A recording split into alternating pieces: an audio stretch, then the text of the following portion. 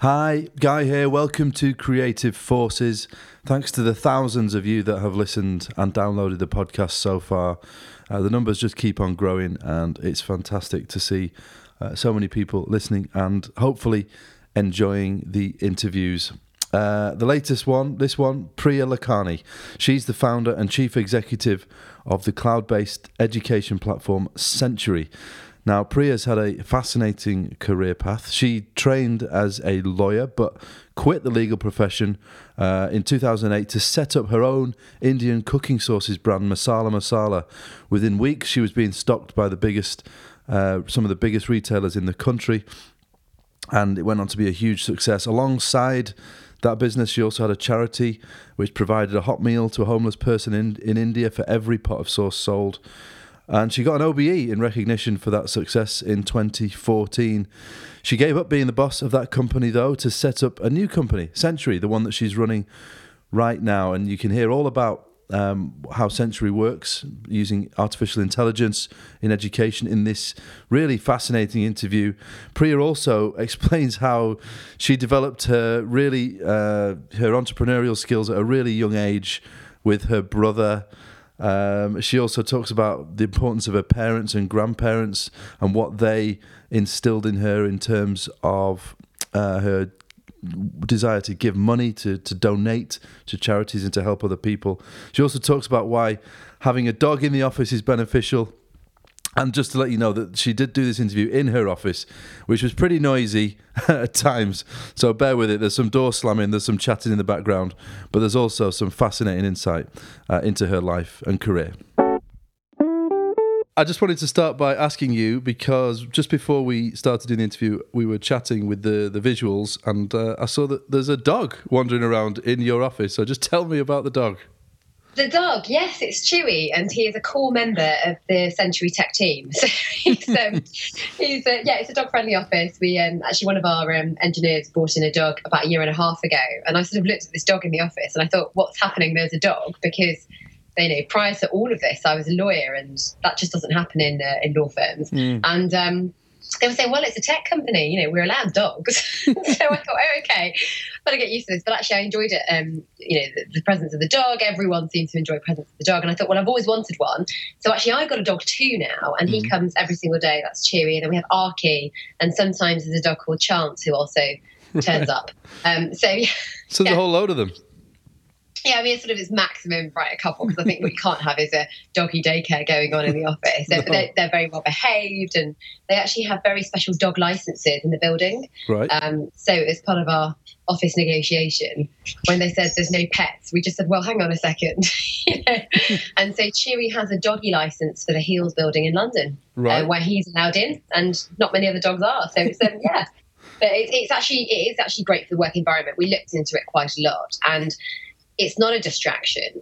What we find is that it is actually really therapeutic. People really, really love, it doesn't happen very often, but they'll often, either take him for a walk for a few minutes because they need a break, or they'll come and play with him. It's just, the environment is so much nicer. So if anyone's thinking about it, I do recommend it. So it definitely, you think, has a positive effect on people working in the office? I know it has a positive effect in our office, and I think that's also to do with the temperament of the dogs. Yeah. It's also flexibility from the owners, So we're obviously careful if somebody doesn't, like the dog, or if there's a visitor or someone who says they're allergic or whatever it is. We're very sensitive to that. But on the whole, it is a really, really positive experience. They're quite quiet, and they know that it's office time when they come in. It's really interesting. They just go to their area and sort of lie down, and then they have their walks. But I think it is great, and the thing is, people comment that it's great, and they comment that the atmosphere is much nicer. So all the feedback tells me that it has been a very, very positive decision. And is it Chewy, short for Chewbacca? He is, yes, he is. I mean, he's a lot blonder than Chewbacca. He is very hairy. Not quite as big as Chewbacca either. He's not quite as big. Yeah, I'm not sure I could have coped with that. But he's a very small, cute version of Chewbacca. He's a lot blonder. But yeah, it's because we actually chose a darker dog initially, but then we didn't get him in the end because the owner chose to move a bit quicker and just go with someone who turned up at a door. So we ended up with a blonde one, but my kids fell in love with the name. So here we are. Does that mean that you and the kids are big Star Wars fans?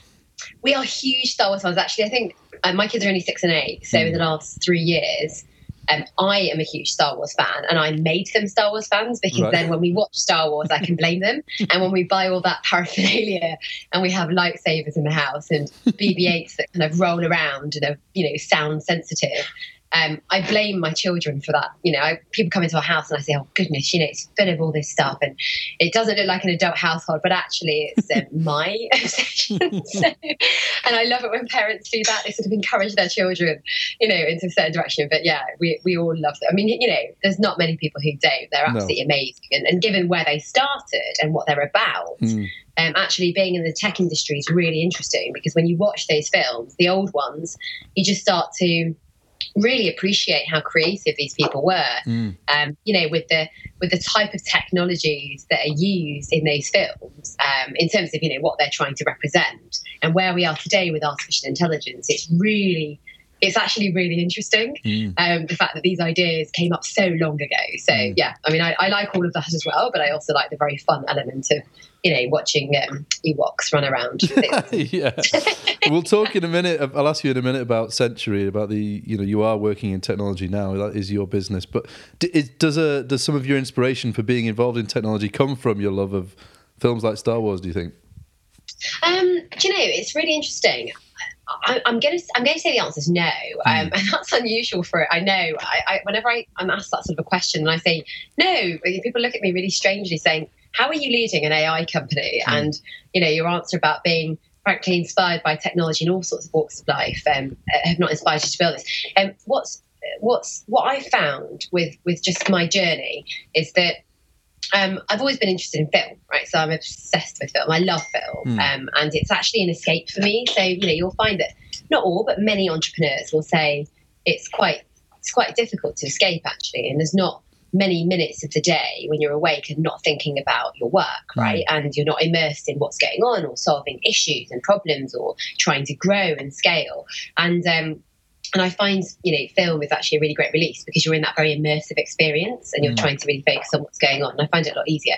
But the love of technology, that's been a real love for it has only really happened since I started running Century, actually. I was just as interested in technology as the next guy when it came to being a consumer before that. So, what apps are available, what phones available, what sound systems, et cetera, et cetera.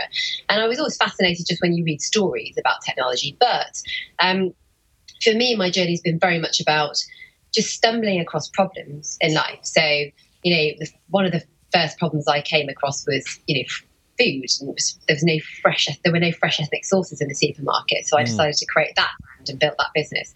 Here, I learned about the 1.8 million children underperforming in UK schools. And when you've only got 8.2 million pupils in the UK, that's nearly 20% of our young people are not achieving the desired levels, of maybe literacy and numeracy and other areas you're measuring in our own schools. And so that's a problem that I came across. And in order to solve the problem, I thought, how do we do that?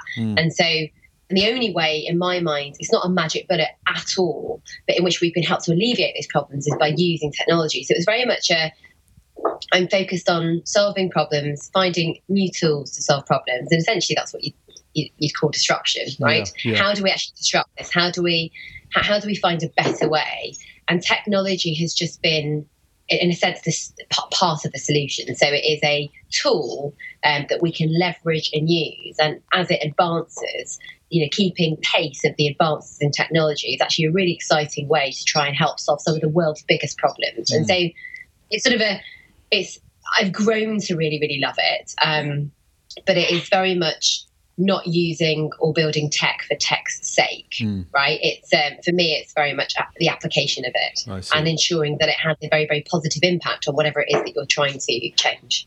So just to explain then, what exactly is it that Century does? How does it use AI in education?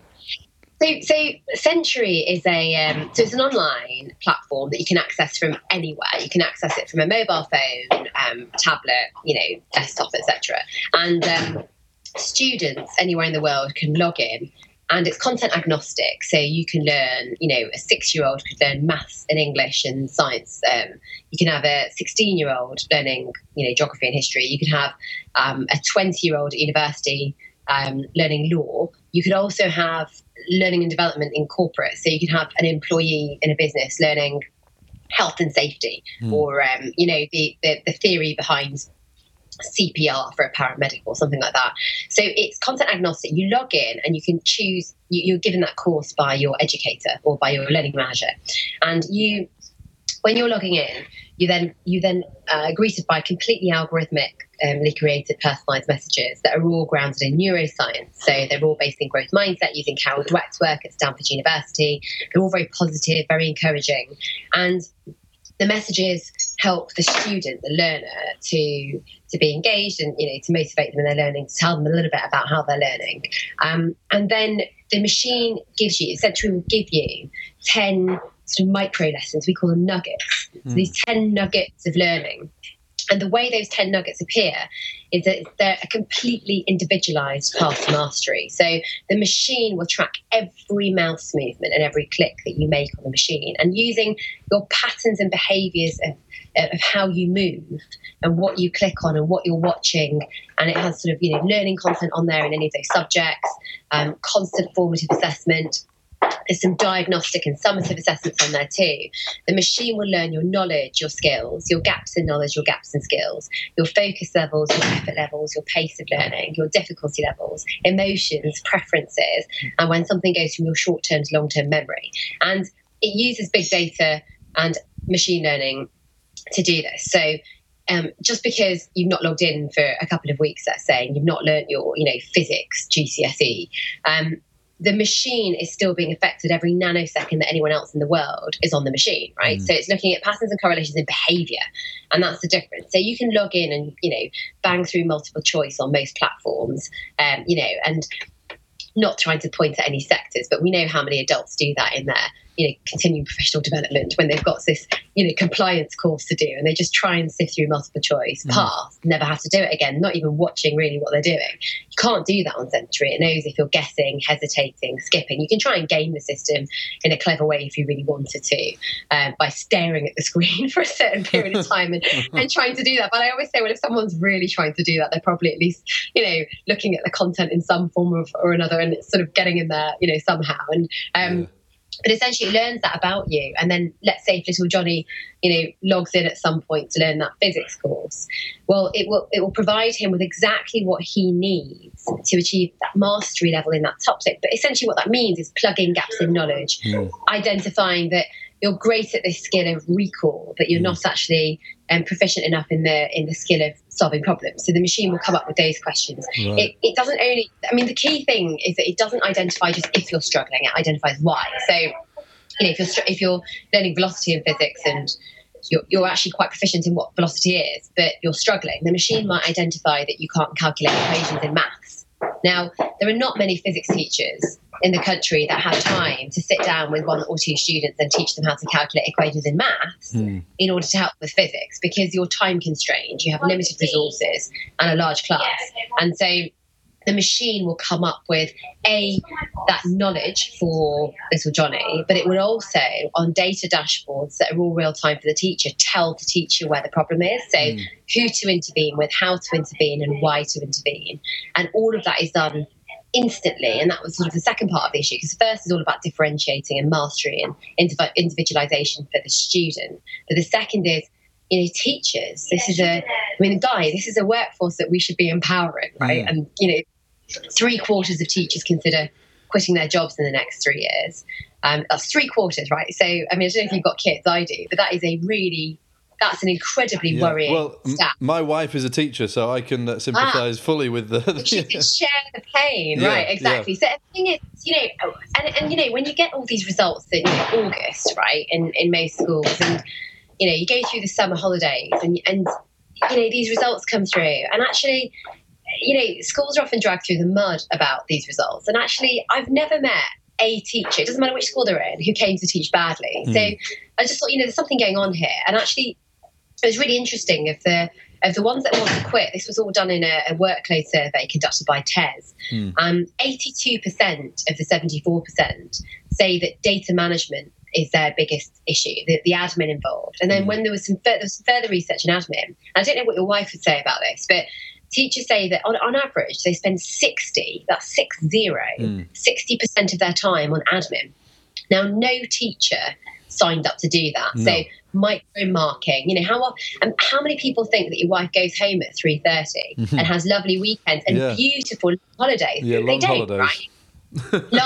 You became a teacher because exactly, and it's just rubbish. They spend their weekends marking and planning and creating tests. She and all her colleagues work exceptionally hard. I can testify to that. Right, and the thing is, actually, these are some of the smartest people in the country, in the world. And so what we should be doing is leveraging them and taking the human of them rather than bogging them down with, frankly, things that a machine can do. And, writing a test is one thing, right? So you can write the test, but then, copying that 30 times and then marking 30 versions of that test, 180 in a year group, 939 in the average secondary school. That is not a task you want an incredibly smart person to be doing, because that a machine can do.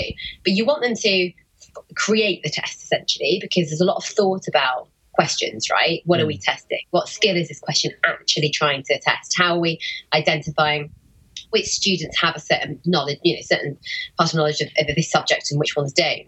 And so you want them doing that. But then what you want them doing is actually looking at the data, right? And not in a death by data way. And, just analysis of, here are the children who don't understand this. Here are the ones that understand this well. Here are the ones that need further challenge and stretch. Here are the ones that are struggling. This is why they're struggling. That can be done by a machine. That's the whole point of Century. And you need AI to help with that. You can't just do it with a bog standard machine. It is advanced technology that you need. But imagine a teacher having that data right in front of them. And then what your wife would be doing is looking at it and think, instead of spending, the majority of that 60% of my time trying to analyze and gather this data and micro mark and get it all together, she's spending all of that time on timely, targeted interventions. And she'll feel great because she comes home every day saying, I actually know that I made a marked difference with these particular children because I could see what was going on and I fixed it, right? Or this child here was bored staring out the window and could really do with stretch, and I had time to give him or her, that piece of literature and sort of, stretch them. And that's wonderful, right? And also the children go home. The ones who were struggling don't feel like, oh, there's a gap in my knowledge that none of my friends have, and I now feel like I don't understand and I'm not good enough. And the ones who, that gap's been plugged, they're feeling confident. And ideally, obviously it's an ideal situation, but then you've got the stretched ones who actually aren't bored staring out the window, and they can go on and also feel engaged and challenged. And so, I mean, that's everyone's dream. And but today our classrooms often look like, the first university in the 1600s. I mean, we've still got somebody stood at the front, with, instead of a blackboard, we've got a whiteboard. Great. It's changed colour. And does a few extra bits and pieces. But the point is that, this is the one sector which has been slow to change in a sense. And, and for good, and it's not, the technology hasn't really existed for them, which is such a shame. And was it a light bulb moment for you then? You mentioned you saw this stat that 20% of kids were struggling or were not fulfilling their potential. Was that the moment where you decided to get involved in this, or was it something that was building for a while?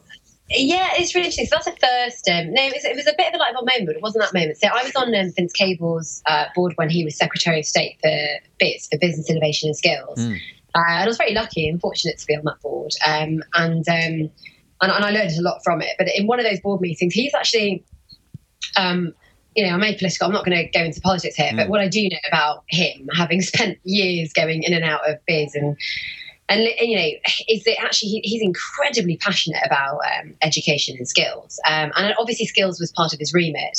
But both he and Matthew Hancock, so obviously we had the coalition government at that point, both Vince Cable and Matthew Hancock, were just, it was something that they wouldn't let go.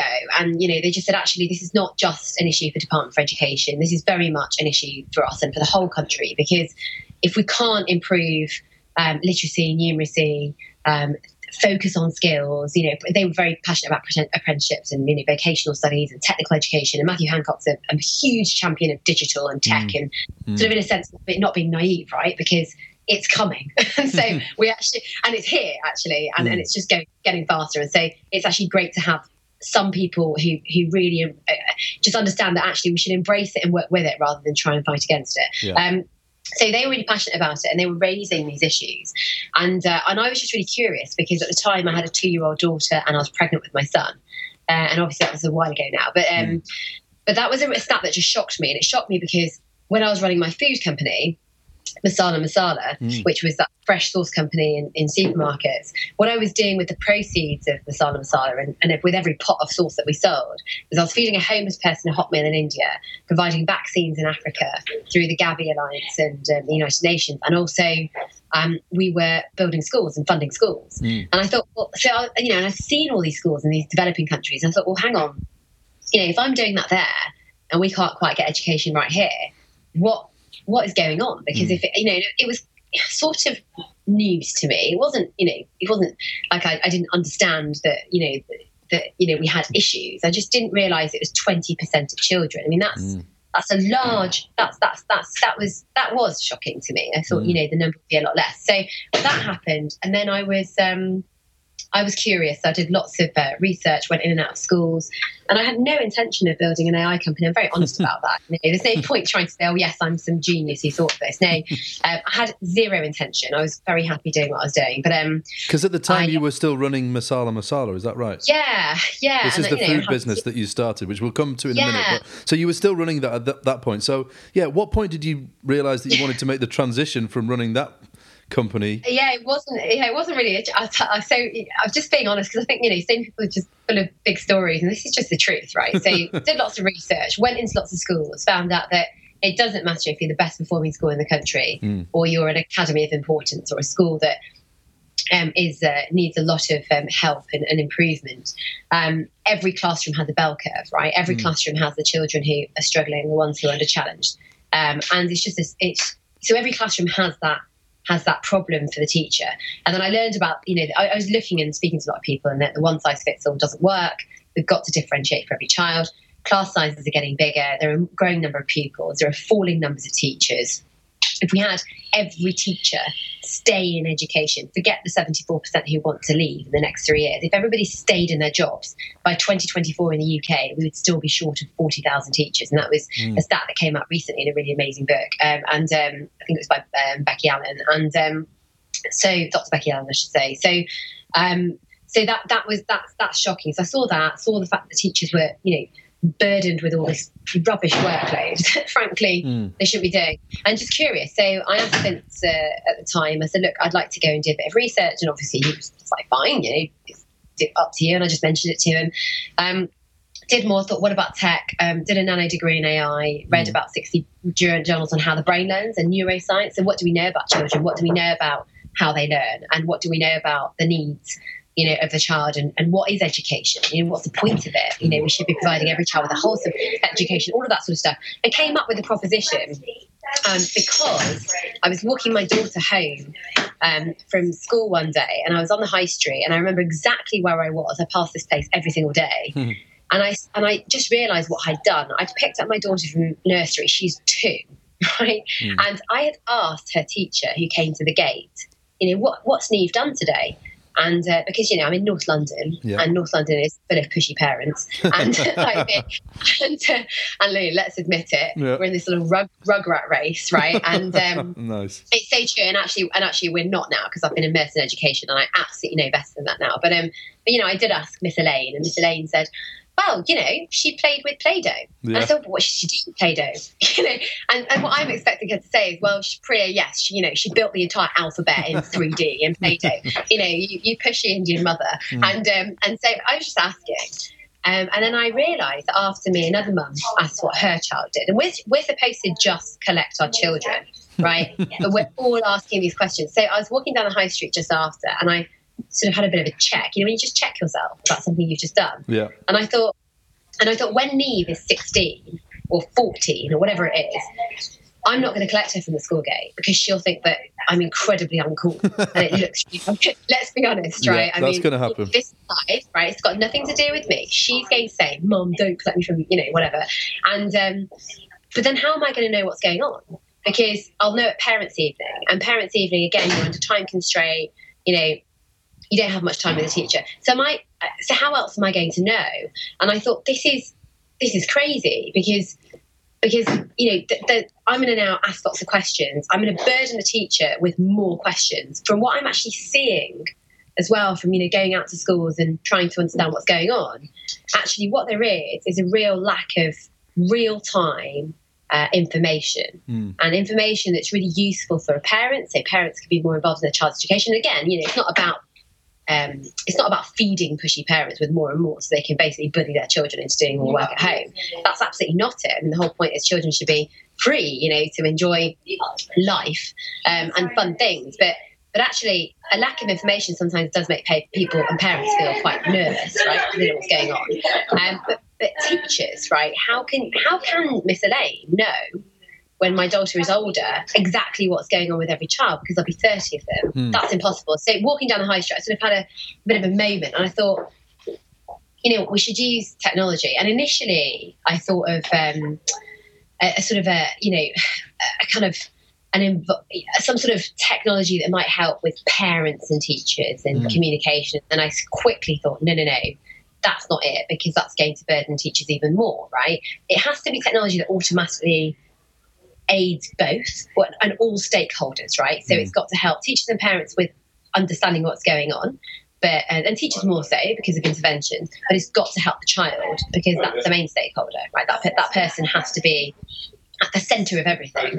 And but we have to leverage the teacher because the teacher's the most powerful person actually in the classroom. They have that day in, day out interaction, like what your wife does with the children in her classroom. And so there's always got to be this idea. And so I basically went away, and because I don't sleep very much, just typical. Again, I'm just being on. I think people like to come up with these great big brand ideas. I mean, I wish actually I did. My life is a lot simpler than that. I just don't sleep very much, so I just spent a long time thinking about it and doing these nano degrees, and then wrote it down on 2 pieces of paper, went back into biz one day and said, we should build a platform that learns how the brain learns. And it's actually not rocket science because this technology exists. There are other businesses and sectors using this, and it's advancing those sectors at a pace that we've seen, which is incredibly fast. Leadership are able to make decisions in those sectors with data, so data-driven decision making. We can make every classroom and every teacher, we can help them to make decisions that are more based in evidence, but day in, day out. We can make sure that rather than marking a test and, getting all the feedback, et cetera, and then finding out 2 weeks later that little Johnny doesn't know what the common denominator is while everyone else is multiplying fractions, we could find out that second. And that intervention could be made then, not 2 weeks later when it's actually too late. So all of that kind of came about. And then, I went to a couple of people in biz, and they'll know who they are, and that they were so supportive. I cannot describe to you how, this little idea of mine and curiosity sort of led to quite a lot of work for them. And they said, we'd love to support it. But obviously, with government, the question is then, what do we do about this idea? And then it's like, well, do we go through procurement? What do we do? And that's not... government. They're quite clear, actually, some members of government, that it's not their place to be building things, right? It's their place to actually create an infrastructure for the economy to thrive and for people to build businesses. So procurement wasn't an option. And I went home one evening, sat down at a dinner table with my husband, and got a napkin at a restaurant, and basically in Middlesex, which is a random place where we were, but we were in a restaurant in Pinner in Middlesex, and near my parents' house actually, and put a line down a napkin, and Masala, the food company, versus Company X. He said, don't call it Masala, call it Company Y, because if you see that name, it's like it's like your baby. So there's a lot of emotional attachment from having built that business that was profit making from year one, and also doing a lot of good in the world. But it's just we sort of wrote down the forecasts of the financials, sort of guessed at them. Masala we knew well, the tech company was sort of just guessing, and then we turned around the napkin, put the line down the middle. And what was really interesting was this was it. So Company Y was actually on the left and Company X was on the right. because I'd used masala masala instead, and so I had to scrub that out.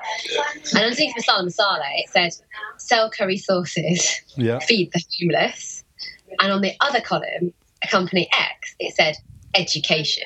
And I just looked at it and I thought, I just had goosebumps. I still have goosebumps when I think of that moment. I just thought, I can't not.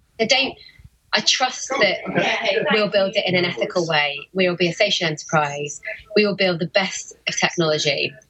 We won't, not afraid of disruption and innovation at all, right? That is not, and I know that about myself. So I thought, we can do this. We can also ensure that it's a force for good. We can ensure that we don't even publish the website for this thing, even if it takes us 20 years, until we know it has positive impact. Yeah. We don't, we're just going to operate it in that way. And then it was that old adage, instead of giving a man a fish, teach him how to fish. And I looked at it and thought, well, that's exactly the choice, isn't it? Okay. And so, and that then led to Century. I mean, that's amazing because that's the second, as we mentioned, Masala Masala was the first business you set up. Century now the second. Were you always entrepreneurial at school? Was that something that you showed an early aptitude for? Yeah, I think for anyone who remembers, oh God, I was terrible at school. I used to sell chomp bars for a profit. So I used to make chomp. Do you remember chomp? Yeah, the little 10p bars. Yeah. Yeah. So 10p bars. So you could buy them for 7 pence. Right. At was it Roy Hall? What was the I can't remember what it was called, but it was there were a couple of those sort of cash and carry places in Manchester that my dad used to go to, and I used to go with him and my brother. I've got an older brother, right? And this is really important because I was heavily influenced by this older brother of mine. He's 3.5 years older than me, and he would come up. But to be fair, he would come up with these ideas, right? And he'd say, he would sell chocolate bars first for a profit at his school, and I'd just copy him. And so we'd buy chomp bars and I'd sell them for a profit, and you make 3 pence. But then I realised if I scale to curly whirlies, I could make 6 to 7 pence per bar. So I did that. And so I think it's even on my LinkedIn profile, is that I was sort of a sole trader of chomp bars and curly whirlies for a while. And then my brother got a car when he was 17. He got this really sort of old banged up Ford Fiesta. So we were very lucky children, because not every 17-year-old then gets a car, and I'm very conscious of that. And we were in a really kind of leafy, nice part of Cheshire. And he said, well, let's go to this auction in Rochdale, in Manchester. So we'd rock up to this auction house, and there were these sort of old white men with caps on, and then these 2 little Indian kids would rock up, right? And we would bid in the auction house, and what they were selling was new, unsold Costco stock, right? So whatever Costco wasn't selling that season, they would just throw into these auctions, and we would go and buy them. We would buy camcorders, video cameras, watches, Tag Heuer watches specifically, paddling pools when it was summer, and we'd store them in my parents' garage. And then we would go to Costco, and because I was a bit sweeter looking than him, little girl, I would go and stand near the camcorders, and if someone wanted to buy one, I'd say, "Excuse me, I've got one in the back of my car." And it would make. Have you ever told Costco about this? I'm sure they now know. So I'm very honest about this, and I mean, they should, if they ever want a sort of non-exec, he's like, an innovation person, then that's me. And so anyway, it was just really funny, and then sort of in our little village or community of people who knew it. So my brother was Del Boy and I was Rodney, and that's what they sort of my dad used to call us that all the time, and we used to actually make quite a lot of cash, and then I used to invest it in shares and sort of track the stock market. I really enjoyed that. I've always enjoyed that, and that's part of my life that I just think I've not got enough time to do. I just really enjoy it. I really enjoy looking at the markets, and so I used to do that as a kid, and because it was illegal for me to buy shares, I'd get my mum to go into Barclays Bank at the time, because at that point that's where you bought your stocks and shares, and she'd go in and buy shares, and then we made a lot of money when we bought Manchester United shares, and I can imagine flotation, back in the early 90s, wasn't it? And Glazer bought them, Malcolm Glazer, and we had a lot. My brother and I had a lot of stock, so and we were very young, so that was great. And so, but I mean, I used to always plug this money into sort of sponsoring kids in Africa or doing really charitable things. Every other month, I was doing some sort of raise for charity, and because my childhood was spent with lots of summers and winters in East Africa. Right. And since I was very, very young, and I specifically remember a moment when I was about 6 years old, that I decided, being, from seeing poverty, that I didn't want to see it anymore. And I just thought, this is no longer someone else's problem, this is mine, and I'm going to change it. And so from a very young age, I said to my parents, I'm going to change the world, and that's what I want to do. They just, obviously just kind of rolled their eyes at me and said, whatever, and carried on. No, actually, they were very supportive, and actually a lot of it's from them, because my parents are incredibly philanthropic. And so what did they do? Well, it's really interesting, because they're East African Indian, and they're entrepreneurs. So my dad ran factories. He ran factories in Liverpool. He ran a wines and spirits sort of wholesaler. He's ran sort of, just like all sorts of businesses that are, so many. And he's a true entrepreneur. So I've sort of been And these were businesses he founded? He founded. Yeah. He's done very well. Yeah, he did very well. But he's also suffered through very difficult times. And I've seen that. I've seen those evenings when he comes home at sort of midnight, and actually I was sort of awake, and you can hear. We should be realistic about these things. Not everything is glamorous, right? And as children, you'll remember when you were a child, and everyone does that. There are moments that are not so glamorous, and that those moments are the moments that really shape children, right? And I remember those, and I remember when actually, once he was going through a really, really difficult time, and he said, he was on the phone with somebody, and I remember hearing that he was donating a lot of money to a charity somewhere, I think it was in India, to fund the radiators in some part of India that gets cold or whatever, so that they could feed people and educate. And I remember going to my dad and saying, but Dad, because he had just recently obviously told me that I couldn't have something that I wanted, spoil a little child or whatever, and I'm just being, he told me obviously you can't, because we can't afford that right now. And that was it. And I thought, well, we thought we can't afford anything. Yeah. And he just said to me, look at where we live, look at where we are. We are incredibly privileged, and yes, things are difficult, but we're not going through the type of difficulty that these people are. And there is always space to try and help others. And that was his very natural response to my very innocent, questions. And so I looked at that and thought, right, and they've embodied that since I was a child. And it's not, the point to stress here, it's not through when things are going great, right? It's true when I can see and sense from even the environment, because children sense these things. So tough, really, really tough. And so I guess all of that has had a huge effect. My grandparents are the same, by the way. My grandparents also, I remember really difficult times with them, and they also constantly giving, and helping others. And my parents have always said it doesn't matter, where they're from, where, what people look like, they've always instilled that in us. It's just, it's one world, right? Where does that come from them, do you think? Why are they so committed to that idea of giving to others? It's such a good question, because I've never really asked them, but my grandparents are similar, both sides, because I've seen them too, be that way. So for my parents, all I can assume is that, well, they grew up with my grandparents, so they probably saw that. But they've been, they've got a really strong work ethic, and which has been amazing, and that's taught me a lot. I think things are different; they're faster paced and more competitive today. But the way my dad used to work, and my mum, in the warehouses, sort of just standing there until goodness knows what time, and going to cash and carries at sort of 5 o'clock in the morning when they open a shop at 8 or 9 o'clock in the morning, but then also running factories and creating.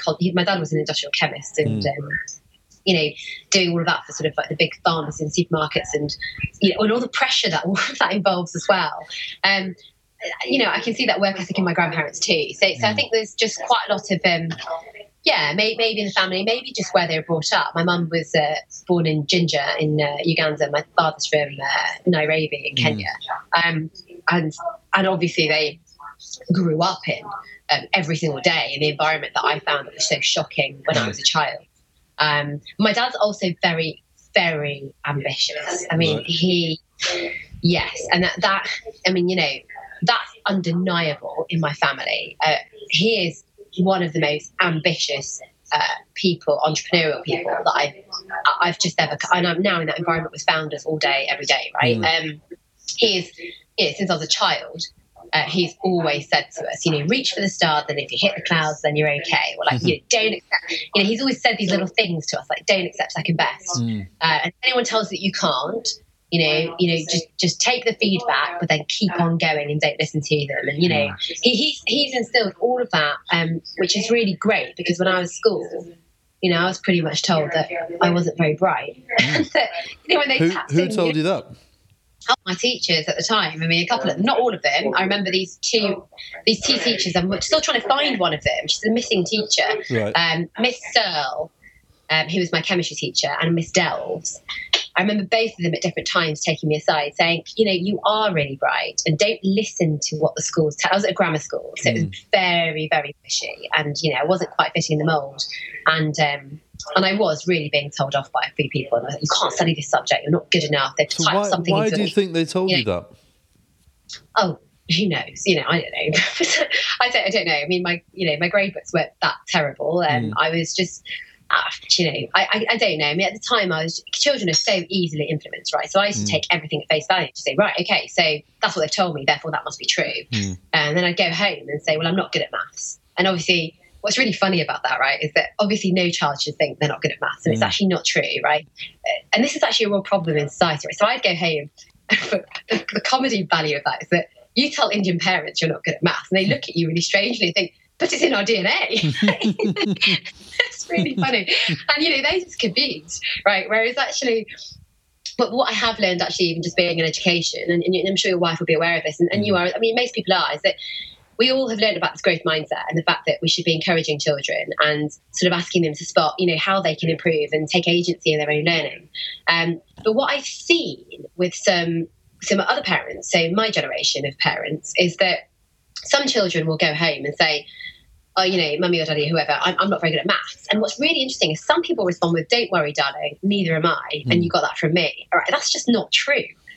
You don't get that from your parent. It's not contagious, it's not hereditary, it's just, it doesn't, and it's really, but that's the problem that we have in society in terms of this sort of anti-growth mindset, is that us parents and guardians really need to understand and learn that we shouldn't be reinforcing that with our children. With me, I was told that at school by, I don't know, these teachers for whatever reason, it was in my reports.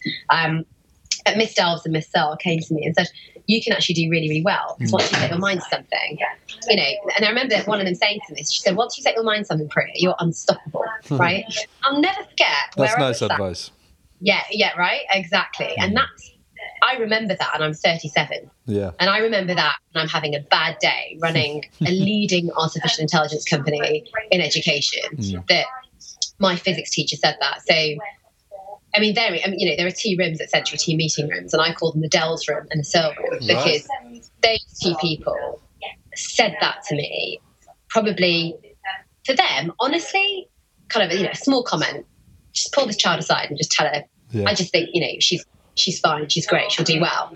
They have no idea that those 2 moments in my life have shaped so much of what I've done. And I mean, I'm not saying every other teacher was terrible; they weren't at all, but I was definitely pulled into the library at one point, and they had this computer, and they sort of typed in various inputs. I can't actually remember what exactly those inputs were. They were either your grades or your, I don't know if I did a test, I can't remember what the inputs were, but I remember what the output was. And it was the potential career that you should consider. And mine said plumber and librarian. And right. I remember looking at that, nothing against plumbers, and plumbers probably earn more than I do, but plumbers and nothing against librarians. But, is that what we do? Is that what we used to do to our children? Yeah. Is, we used to type in something, and this is where technology can be really dangerous, right? Because, how can you do that to a child? And I always kind of give this, I learned this from a head teacher of ours now, and it's this, that you put a flea in a cup. If a flea flies into a cup, flea will fly out of the cup. But if a flea flies into a cup and you put a lid on that cup for, about 4 or 5 seconds, and the flea looks up and sees the lid, and you take the lid off, the flea will never fly out of that cup again, because it thinks that that's the ceiling, that's it for them, and it will die. And I just think, we put a cap on our children's aspirations when we tell them that this is all you can do. And so part of our mission and working with our schools is to ensure that, actually that we provide this sort of, whole-rounded, wholesome education to these children, that teachers are freed up so they're not stressed out, running around, tearing their hair out, because that also gives a very negative vibe in a classroom. How is a child supposed to feel positive when the teacher is really stressed out? So anyway, all of this kind of, it's all part of the story, really. And it's something that obviously we're trying to with all that entrepreneurial spirit then that you showed at school, how did you then end up doing law? Because you started your professional career in libel law, didn't you? So because it sounds like you really were on course to start a business with your brother. So how did you end up, studying law? Yeah, no, I love my brother to bits, but I think we're fine for about 90 minutes. Right, okay. about the amount of time a football match takes, and then it's over. No, but we're so in terms of that, well, because when I was young, I thought, well, I want to change the world, and what do most children think in terms of a career that's going to be fair and just and change the world, right? I thought law, and because that just, it's sort of in the title and in the meaning of why we have this entire sort of sector in this career. And so I just looked into that, and I was really fascinated by it. But what I actually really loved about it was being a barrister. I wanted to be a barrister. I love the advocacy side of things. And so I looked at that, but I was told that there's no way I'd ever be a barrister, and I'd never I'd never be able to read law. So there was a big battle with my school in terms of signing my UCAS form. But my dad was just absolutely brilliant. He stormed into school and said, you've got to sign her UCAS form. And the head of sixth form said, no, Mr. Lakhani, I don't think that's a very good idea. She's not going to get it. And then, I remember being told, well, girls, ethnic minorities who aren't going to Oxford don't really become barristers. And that sort of, I'm a bit of a rebel, I suppose, and that sort of spurred me on a little bit more. But my father just, sort of demanded they sign it. They didn't. And then he walked in one day and said, I'm going to call Anne Robinson from Watchdog. Nice. That's one way to do it. Yeah, and so they just right, we're fed up with him now. So they signed it, and anyway, and that's sort of all history now. And did that for a few years, and it was great, but it wasn't quite as world changing as I'd hoped in terms of what I was doing. I really enjoyed it, I have to say. If I ever retired, I'd retire as a libel and privacy barrister for free, right. Because it is an amazing job. It's just that it wasn't quite, I really wanted to make it a step change difference for those children that I'd seen as a child. And so how long did you do it for? 4 years. And then 4 years. Very junior, but a lot of fun. So you enjoyed it, but it wasn't what you were looking for, really. You didn't get out of it what you hoped. I mean, I think it was just also the fact that I got a bit frustrated at times because I constantly wanted to fix things that I wasn't supposed to be fixing. So I worked at NewsQuest Media Group at one point, and I remember just the CFO calling me into his office, and I thought I was going to be fired because I thought I must have let something through one of the papers that they're being sued on. And I sued about, and he just said, oh, would you ever consider a management training scheme to run a newspaper? So I just sort of looked at him thinking, that's bizarre. What are you talking about? I'm a lawyer. And he just said, well, just so you know that might be a good career path for you. And then I quit the next week because I thought, well, if you think I can do it, I'm pretty sure I can run my own company. Wow, so it was that quick. It was just from that conversation that you thought, right, actually, I'll do this myself. But I think it's just the confidence that I needed. And I had an idea, and the idea was obviously a fresh food idea. Yeah. But I had honestly just didn't. And again, I think entrepreneurs have to be honest, because we love nice stories. I didn't have the balls to do it because I was thinking about it and about to do it, but how you just delay. You delay it, and it's the first time I was going to do it. So I to start a business. So I was sort of thinking about it a lot, and you can get stuck in that paralysis over analysis, right? So you can get stuck in there. How much do I actually need to know before I leap into this? And actually, when he said that, it just gave me the confidence, and I thought, it sounds very cliche, but I'm going to leave law to go and start a curry sauce company, and that's where we were.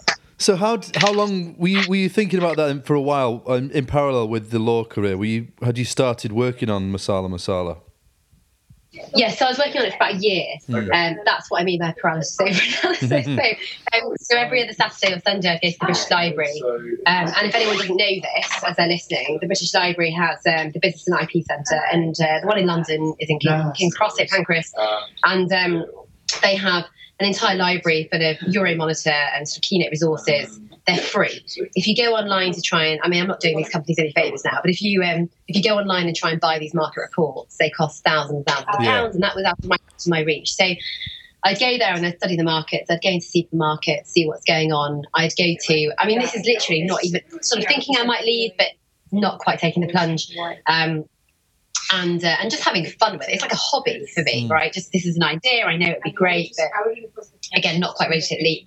And going around and asking people questions. And what I learned also, it's really a learning curve. Experience is the most important part of your life in such a sense. You learn things actually by doing. And I'd ask 10 people, and 8 people would say, "Don't be ridiculous. That's such a silly idea."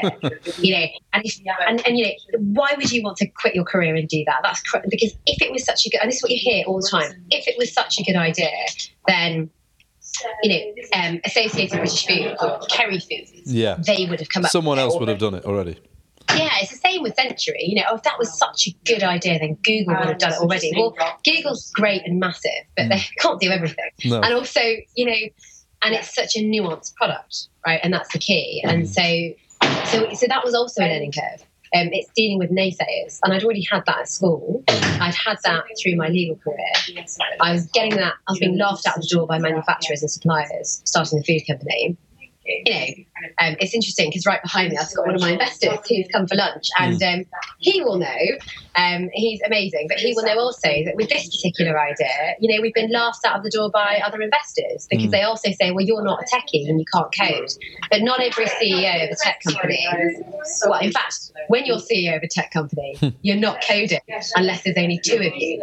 And so it's really, really interesting that you get, I think in order to encourage, for example, other people in business, what you have to remember is that there are always the naysayers. And it doesn't mean that they're full of rubbish. They're not. You've got to take all the feedback that you can, that's sometimes even, framed in a very negative way, and try and take as much use of it as you can, and be agile and constantly adapt approach. But at the end of the day, you've got to continue with conviction.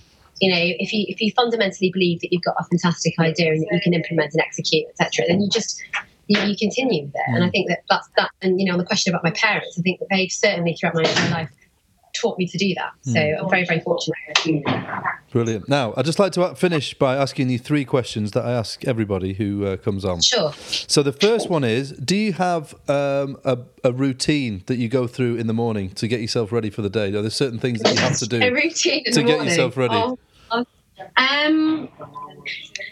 Let me be really honest, because it's going to be it's like I could make something up and it would sound really slick. No. Last night I got home this morning I got home at 2 a.m. Right. So I don't think there is a routine with entrepreneurship. I know some people will say, I get up at 5 o'clock in the morning and I go to the gym for 2 hours. And then I get my kids up and we go for a pleasant walk and do mindfulness, and then we go to school or something like that. Yeah. No, I get up in the morning, just get ready super fast, see my kids, give them kisses, ensure they know that I love them, because I feel guilty every day, because that is the constant dilemma that I think every mother and a lot of fathers have to deal with, is the fact that we work really hard, and we do actually fundamentally know that this is a great, it's great, and you're being a great role model for your children, but you've got that guilt. Of course you do. And so I try and make sure that they know that I love them dearly. I have, and then I just I'm on my phone. I do get on my phone. I'm one of these people who sort of don't look up, and I think I've got this other sense not to bang into people as I walk up, to the tube station. And now I get on with my day. And sometimes I'm getting up earlier because I'm going to some different part of the country, just to go and see a school and see them implementing our technology, which is always wonderful, because I'm meeting teachers and I'm meeting children, and you're out there and you can see your product in real life. You can see it being used and seeing people be excited about it, which is absolutely amazing. But yeah, there's nothing glamorous about my morning. I'm really sorry, and I don't eat breakfast because I don't have time. That all makes sense. By the way, you mentioned that you don't have a lot of sleep. How much sleep do you reckon you get a night? Yeah, it sort of varies. Today not much. Because I do the world news, so when I do that, they collect you at 3:30 in the morning. Oh, this is for the BBC. So that's and I do that twice a month, which is, I love it. But it's it's only twice a month. I mean, it can vary from sort of not very often 4 hours, some sort of 6. But I'm very fortunate because I've got a lovely husband who lets me lie in on the weekends sometimes. That's good. And the kids wake me up anyway. So the thing is, it doesn't quite work. But it's fine. I wouldn't have it. The point is, I wouldn't have it any other way. No.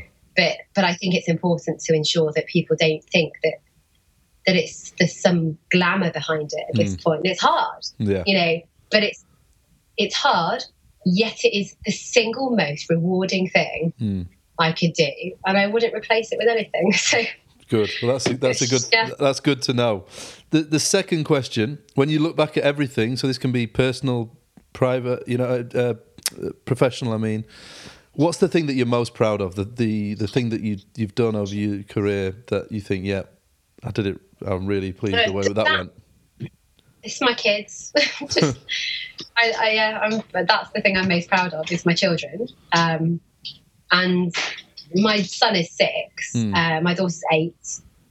And they don't love it when I travel. And I travel quite a lot. But if you ask my children, why is your mummy not here? They will say, and my son's been saying this for the last 2 years, and he's not as eloquent when he speaks as my daughter is. He'll say, my mummy is in, Lebanon or wherever it is, with Syrian refugees, and she wants to provide everybody in the world with the same sort of education as I have. And when my son says that, I just think that, well, I don't need to say anything else. That's pretty good. That's pretty good. That's great. Yeah. What about professionally? Professionally? The thing that you're most proud of? What I'm most proud of? That's a really good question. I think today I'm most proud of my team because I'd go to the end of the earth and back for any single one of them. They are absolutely incredible. And here at Century, we're working in a tough sector. It's education. It's slow to change. You know that because of your wife. When she comes back and she might complain about what's going on and the burden of workload, etc. The thing is, the people here are top tier talent. They're the best in the world at what they do. And they've been recruited for that.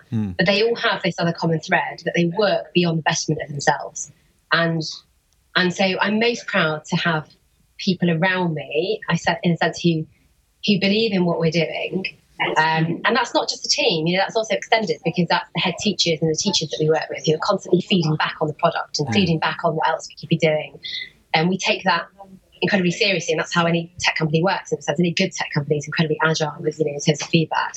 But yeah, I think I'm most proud of the people that I work with because I want to come to work every day, in that crazy rush with no breakfast, and they are, and and the product's great, and it solves a real fundamental problem. Yeah, it really, really does. It really does help solve it, and all the data and the feedback tells you that. But you could be building the best thing in the world, but if you're not building it with people that you absolutely adore and think that they are, that they're much smarter than I am, then it's not, I don't think you can really succeed. And so I'm, so very, very blessed person because I'm very happy and very, very fortunate both personally and professionally. Good. And the final question then. What are you enjoying sort of creatively right now? So this could be like a book or music or TV show or something that you've seen or watched or heard just recently. What do I enjoy creatively? Right now, what are you enjoying, like listening or reading to or watching? Oh my God, I think I'm probably the saddest interviewee you've ever had in your life. We're going through sort of scale phase at the moment. Not much time. I just like the odd. We have movie night on Friday nights with my kids, and if I'll be honest with you, if I make it, because that's just life, and I'd love to sound perfect, and I'm really far from perfect. I love that. In terms of what else I enjoy, books. I love. So one of the best books I've ever read is The Hard Thing About Hard Things. And I know, again, it sounds like a boring answer because it's not some novel. I don't read fiction, and I'm going to get so many tweets after this saying, you're such a loser and you know nothing. And I totally get it. I don't have time to read that right now, and I wish I did. Maybe one day, once we've solved the crisis in education and then in healthcare, I'll get around to it. The point is, I love learning. The thing is, I love learning, and that's why I fundamentally love what we do here, because this is the first machine, it's the first AI that makes us more intelligent. So I know the AI gets intelligent, but it makes the human more intelligent, right? Because it's trying to cut through the nonsense and differentiate for every individual. But I love reading business books and learning from others. And so there's a book called The Hard Thing About Hard Things. I've actually read it 6 times. What's it called? The Hard Thing About what? Hard Things About Hard Things, and it's by Ben Horowitz from Andreessen Horowitz. And basically, I look at it. I read it every. I basically go back to it every month or so when I'm dealing with a really hard situation, and he expresses what the hard thing about hard things is really, really well. And you just feel like you're speaking to some sort of simpatico in terms of what you're going through in entrepreneurship and life. But other than that, it's just odd films. I love the BBC's Bodyguard. I have to admit, on a series. Yeah, that's how I actually managed to get through. So it's just that sort of stuff. But other than that, I mean, one day I'll have time to do a lot more sort of creative. One day. I don't know. When I figure out, I'll go on holiday for about 2 weeks and then I'll be bored and then just think, right, I need to solve another problem. But I think that's the nature of most entrepreneurs that you meet, sort of those entrepreneurs that just don't rest, and they, because there's so many things that we can improve. Yeah. There's so many things that we can fix, but it's not work for us. Yeah. And it's challenging. It's purpose, right? Yeah. And that's the absolute difference, is that if you found your purpose, you're not going to stop. And it's about prioritizing, it's about focusing, it's about making sure that, so between me and my problem of helping educators and children, there is a straight line and everything else is noise. So that's a very quick way of describing how dull an individual I might be in terms of one of these fun questions that you're asking me. Yeah. Well, no, that's a good answer, and it feels like a good place to finish. So Priya, thank you very much for speaking to me on the podcast. Much appreciated. Thank you.